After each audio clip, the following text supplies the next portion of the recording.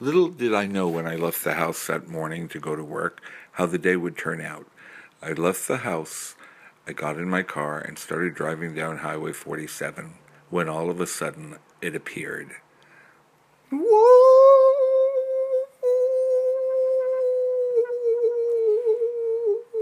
I must admit, I was frightened. I pulled the car to the side of the road. No one else was on the road, which was unusual for 8:30 in the morning. It landed next to my car, and my engine turned off. The door opened, and a harsh light, which seemed to illuminate the entire nighttime sky, appeared. And then it came. It's hard to describe. It was a cross between a chicken and an alligator. I call it a chickalator. It slithered up to the driver's side of the car. I refused to roll down the window, but then I had to. I rolled down the window and stuck his head into the car with an inch of my face. I tried to communicate.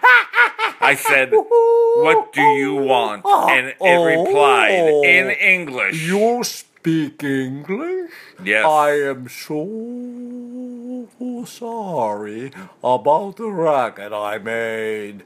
I want water. It was apologetic. I happened to have a bottle of Evian on the passenger I side seat. want tap water. I did not have tap water. No one in my housing complex owned Then tap water. I will be forced to destroy you.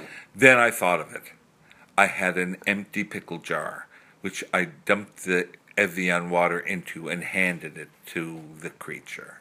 The alien, by this time, was sick to his stomach, nauseated and bored out of his head.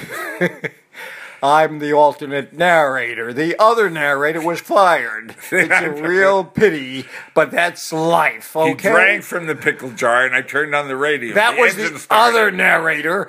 Has no idea about aliens. It was rap music. It was not rap music. It was rap music by Master Juju. You don't know what you're talking about. And it came How on. did this guy get on the show? Fuck it, in front of my girlfriend. Watch him in the bowling and acting in her hand. The alien turned around and left. He was bored and he was thirsty. Then I drove behind the alien, trying to catch up. I knew between the tap water and the rap music, we could communicate. The alien turned around and said a few choice words in his own native language. Which you'll hear. Yep, poop.